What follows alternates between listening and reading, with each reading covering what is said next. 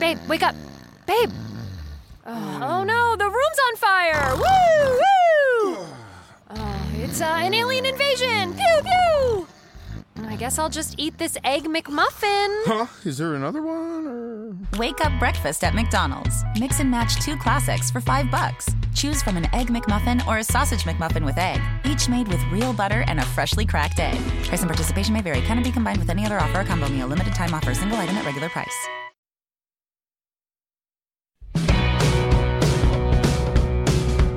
Welcome to the MISOGI Method with work happiness expert Jody B. Miller. Each week, Jody interviews amazing people who have broken through huge barriers to achieve meaning, success, and happiness in their lives. For each of us, the path to lasting happiness has always been there, but it may take a MISOGI to get you on it. Here's your host, Jody B. Miller. Welcome to the MISOGI Method, breaking through barriers to achieve meaning, success, and happiness that lasts. I'm your host, Jody B. Miller. I am so happy to welcome back Rick Scott, Ph.D. and counselor. Rick is the MISOGI Method's go-to therapist for all advice about relationships, love of self, love of another, and even love of your work relationships. Rick, welcome back. Good to be back, Jody. Thanks for having me. Yeah, I always love chatting with you. You always make me smile. Thank you. So, hey, last time we spoke about saving relationships, and then we discovered that sometimes they may not even be worth saving at all. But today, I'd love to wind back the clock and dive into the whole world of getting into a relationship in the first place.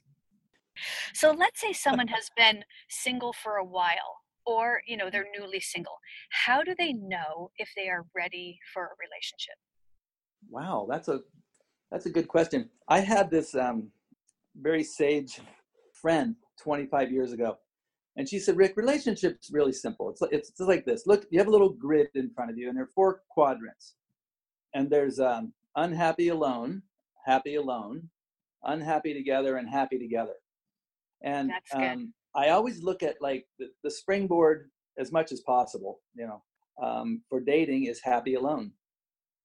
Interesting. So yeah, because unhappy alone, how can you bring happiness to a relationship if you don't like yourself or you're just going through a lot of hard times? I think most of the time when I get people in here who have been together for a while, it's because unhappy alone has failed in relationship. So if people are dating from a place where they have a lot of unmet need or they have a lot of unresolved history and they get into a relationship, it's very conditional. And usually those conditions end up failing because, conditions are supposed to fail. So, once again, here we go, right back to the same place every time. I think, when a person knows themselves well, when they've done some self-exploration, when they, have a degree of self-awareness, can use that, then they're ready to date. But how do they get that self-awareness? I mean, like we had talked before about people repeating history, right? And so Right. if they're not to that level of self-knowing, how do they get there? Well, I think they're going to get there in relationships because, they aren't going to work for various reasons. So a lot of times it's sort of relationships are like a little crucible where we're practicing, being ourselves or working things out.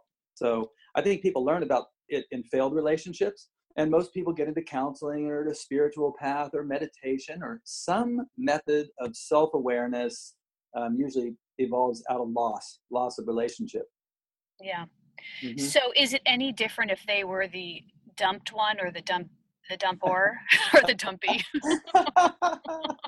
I think when you're the dumpy, you're probably more inclined to be suffering and have more pain. And that's fertile ground. A lot of people really get into some self-awareness and some work around failed patterns. The person who's doing the dumping, they're moving on. They've already made a decision that they want to be out. They're not as inclined to be motivated to look inside. Yeah, I think you're right on that one too. So let's say someone feels like they're ready to jump back in the dating scene. Yeah.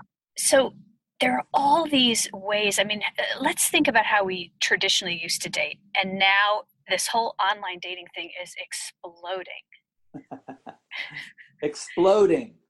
Exactly. But I don't think regardless of the way a person meets another person, there's still this, I think, the getting to know one another, the dating piece of it. If being in relationship is the goal, if being in a long-term relationship is the goal of dating, then I think there are some really, smart ways to practice that. There's also a lot of hookup dating going on these days, and I'm not quite sure, what the goal of that is. Yeah, I mean, I was looking at a ranking of the top sites, and one of them is called Zoosk, Zoosk. I'd never heard of it before, and it's very specialized, age 24 to 50 plus, over 40 million members. It has a lot of local singles in your area. I mean, how do you know which site to even go on? I mean, I've always heard of Match.com, and Tinder, of course, which is more of the hookup site that I've heard of. But how do they know? Should they specialize? How does someone know which one to join? That's a good question. I mean, I think the ones that seem to be pretty effective for the clients I see are the ones where there's some other association, like Hinge, where somebody knows somebody, there's some kind of connection. But I've seen a lot of connections come out of Match and Plenty of Fish and a lot of the very general sites. I also have people who use sites that are a little more organized around philosophy or religion, like eHarmony or others. So, I think dating, honestly, is really about getting in front of a lot of people. I think you have to meet a lot of people to find a fit, and I think there are a lot of people who don't fit. So, getting in front of somebody, having a conversation, feeling the initial connection, kind of intuitively or not, probably is the most important part of that. Yeah. Another question I wonder, because I've never done online dating, but I've had many friends who have. How accurate are those profiles, do you think? I don't think they're accurate. Because it's like you say, hey, this guy's really good looking, and then you meet him, right? And you go, oh my, I want to walk out the door. Well, hey, that's a photo from 15 years ago, right? Come on. I mean, it's not like unlike getting to know somebody. I mean, I think people are putting their best foot forward. They want to look and sound and feel like they have it together, for the first 6 months. Right. So, of course, the initial presentation is going to be the best they have. Yeah, I just think it's just, I've had friends who've done it who've just said they just need to take a break because, and then they meet someone, it lasts for 4 months. I don't know. I've just always felt like the old fashioned way of introducing or having a history of someone who knows someone. I mean, in terms of your clientele, and you've helped counsel so many people, Rick, what do you feel is the best process for someone who wants to get back in the dating world? Well, I'm looking at it's age dependent. I mean, the people I have who are getting divorced and back in the dating pool at 45 and 50 years old or so don't feel comfortable jumping into the online scene because they're not conditioned to it. They grew up meeting through friends or acquaintances, and for those people, a lot of people, the online is not a fit. Now, the younger people I have coming through here, they're all online. And whether they're on Tinder or whether they're on Match or whether they're on the newest, I mean, they're all it's just as natural for them. It's so much more natural. So I think it's, it depends on what you're accustomed to. Yeah, I agree with that too. Do you think it helps if, you go do something, you've come to know yourself better and you go join some sort of group that relates to what you're interested in? Do you think that's a good way to meet someone? Absolutely. I love the way that starts. I mean, I think trustworthy people in relationship, they know themselves pretty well. They've defined, what they like and what they don't like. They can understand. So many people get together out of sort of unconscious intergenerational patterns. They're just repeating patterns and they don't even know what they are. So a lot of people will come in here. I do a lot of premarital stuff. So we really just get those out on the table. There can be an initial feel that feels great. It's just familiar. So that familiar feel can be positive or not, depending on your history. So sure, get to know yourself. And then, I'm still probably of the orientation that if you have a link, if somebody knows you and they introduce you, you're probably more likely to hit it off simply because, there's some common ground there. Yeah, and it's more comfortable. What about, I've always wondered about this as well. How soon do you reveal your financial situation? I mean, this is an issue that comes up.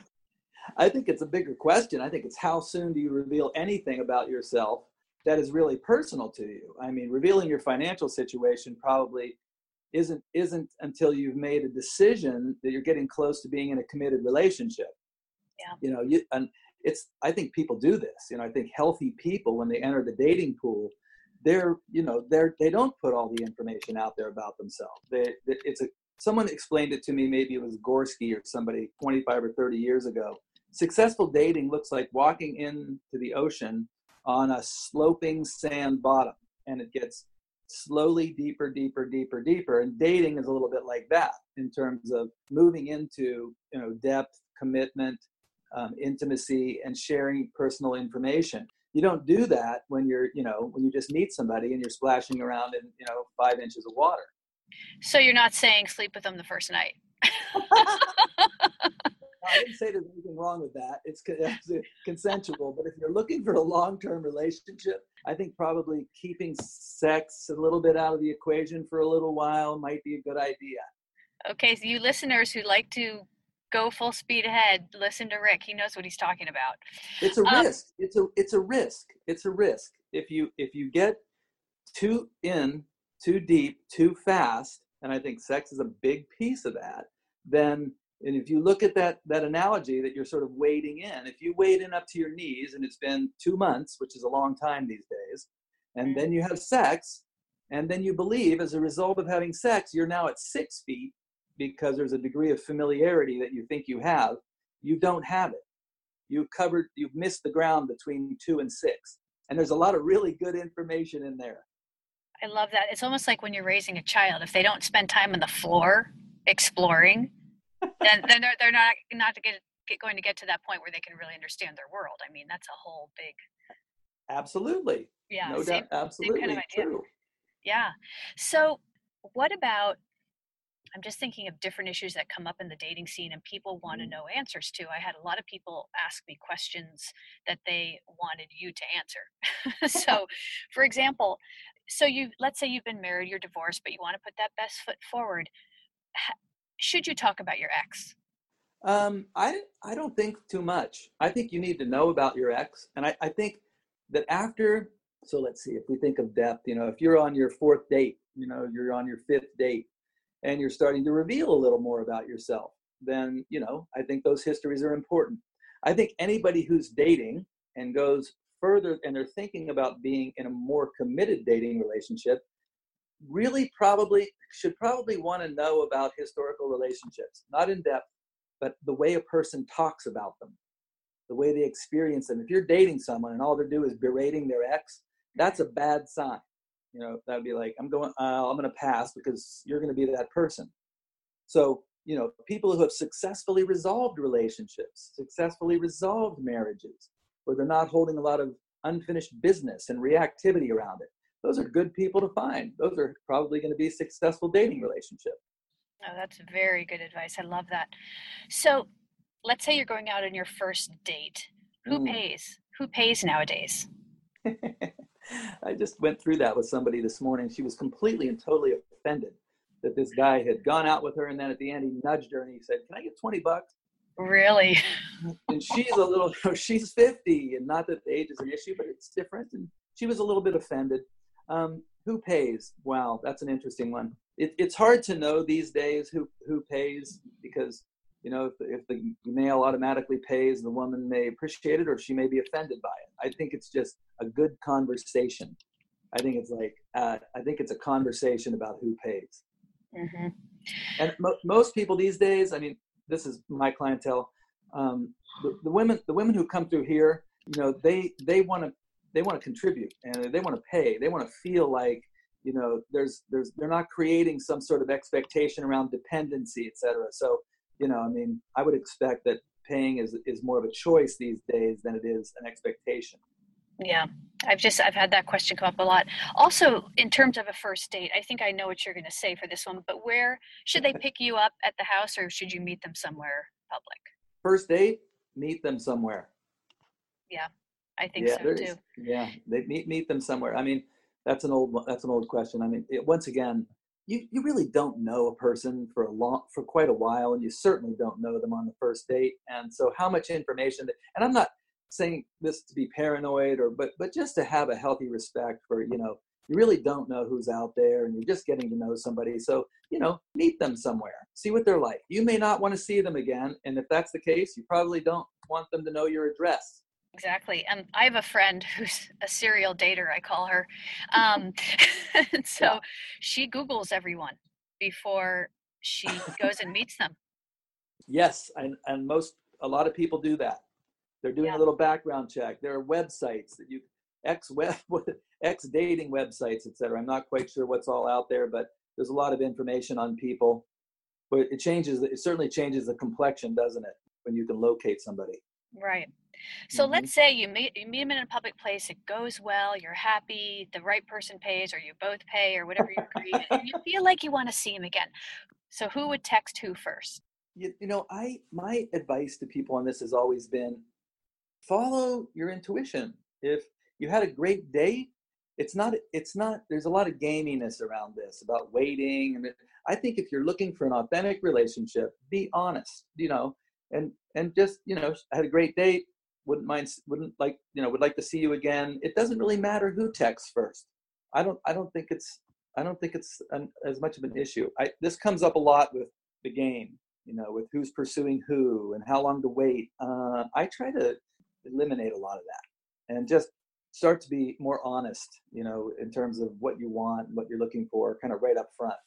Yeah, it seems like a lot of people get very scared, or some people get too ambitious. And so it's almost like that whole magnet idea where, if you push too hard, you're going to have that opposing magnet and it's not going to work.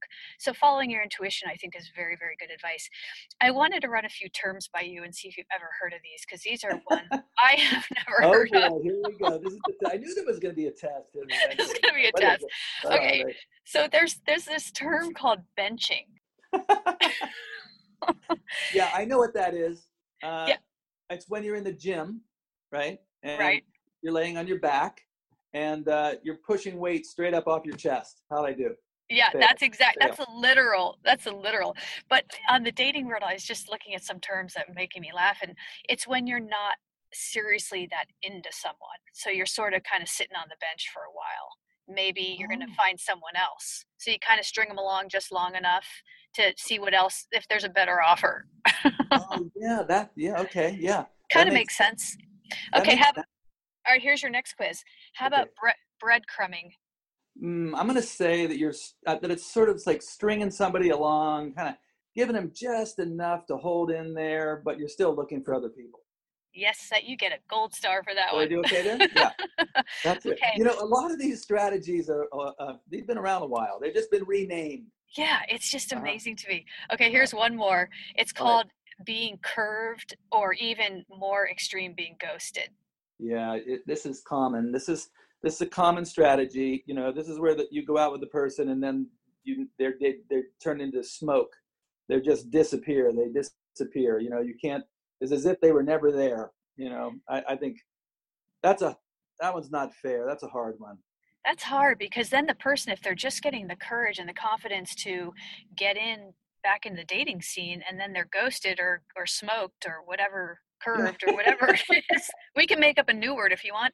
Curved, how do they get back, get their mind back into the right place? There it is, right? I mean, I want to date from like, I'm okay. I don't want to date from need. When people come in and they're dating from need because they don't feel good about themselves, they're a lot more likely to personalize somebody else's bad behavior, whether it's breadcrumbing or benching or whatever you want to call these things. It's not very accountable dating behavior. It's not very honest. I just think it's sort of like you're less likely to personalize somebody else's bad behavior if you're dating from a place where you feel good about yourself. Because then if the ghosting thing happens, you don't make it about you. It's just clearly about them. Yeah, that's a good point, not making it about you. I kind of get the feeling like dating has just become so much more casual with this plethora of online dating sites. Seems to be it seems to be very casual.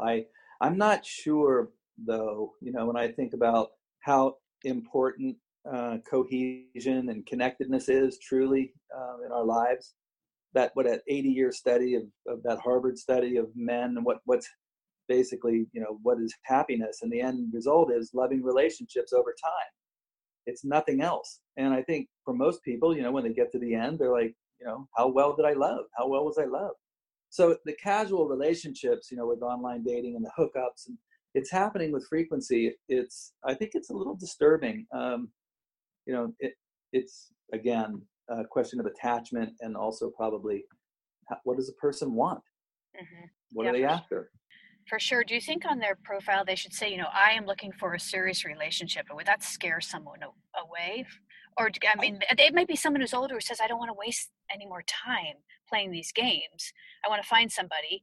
Is that too forward to put out there? Isn't it interesting? I think honesty, wouldn't it be great if we had honesty in dating? You've seen those where you're just honest and all. It would be so refreshing. I think it would be great. I think, this is what I'm truly looking for, and not like you're stalking somebody, but yeah, to be able to say, I want a long-term relationship, or I don't want a long-term relationship. I'm just looking for some, whatever it might be that isn't long-term. Yeah. So you would advise people to be honest within their comfort level. It's crazy, I know, but yes. Yeah. Crazy honesty. Yeah. It's crazy. It's crazy. It's a crazy idea, honesty in this day and age. I know, but I got to say, I think it's the best policy. I didn't make that up. Somebody else said that before me. Yeah, I've heard that before, but I'm going to attribute it to you, Rick. 2018. Thank you very much. So what parting advice do you have for people who are jumping into the dating world? Give me 3 things that people can just hold on to, grab onto, and feel confident walking forward into the new Okay, dating 3 things. Date from happy alone. As much as possible. Get to the place where you're feeling purposeful, fulfilled, some degree of a strong self-sense. So you're not dating from need, which allows you to be able to love and be able to be in relationship in a way that isn't about fulfilling some unmet need. Number 1. Number 2, self-awareness. Get some awareness. Understand your pattern. What is the place from which you're dating? What's the unfinished business that might be percolating? You're probably going to have to figure that out anyway at some point in time. And then the last piece of advice is take your time. Take your time. Enter slowly. Go slow it down a little bit. Don't assume familiarity when you don't have it. And it takes I'm going to say this. I think it takes at least a solid year to really know what you have. Yeah, I totally agree with that. Rick, as always, I love your advice, and I know our listeners love your advice because they are downloading your last episode by the hundreds. It's just like every day I look, it's like 100 more people are listening to Rick. So thank you so much. And for everyone out there dating, listen to Rick because he knows what he's talking about. And Rick, thank you again. I'm going to have you on next month, and we're going to go into a whole new different direction. I can't wait. I never know what to expect, Jody. Thanks so much for having me. I'll talk to you soon. Okay. And to all our listeners, I'm Jody Miller, host of the MISOGI Method, and we'll see you next time. The Starlight Lounge presents An Evening with the Progressive Box. Old moon, yeah. That's Hugo, tickling the ivories. He just saved by bundling home and auto with Progressive. Gonna finally buy a ring for that gal of yours, Hugo? Send her my condolences. Hi-oh! This next one's for you two. There's a burglar in my heart. Thank you. Progressive Casualty Insurance Company and Affiliates. Discounts not available in all states or situations. Napa know-how. Right now, get a 5-quart jug of Napa conventional motor oil for just $11.99. That's a pretty unbelievable deal for a pretty unbelievable oil. But trust us, it's totally real, but only for a limited time. So get your 5-quart jug of Napa conventional motor oil for only $11.99 today. Quality parts, helpful people. That's Napa know-how. Napa know-how. General states pricing. Sales prices do not include applicable state, local taxes, or recycling fees. Limit 6 per customer. Offer ends 6/30/19.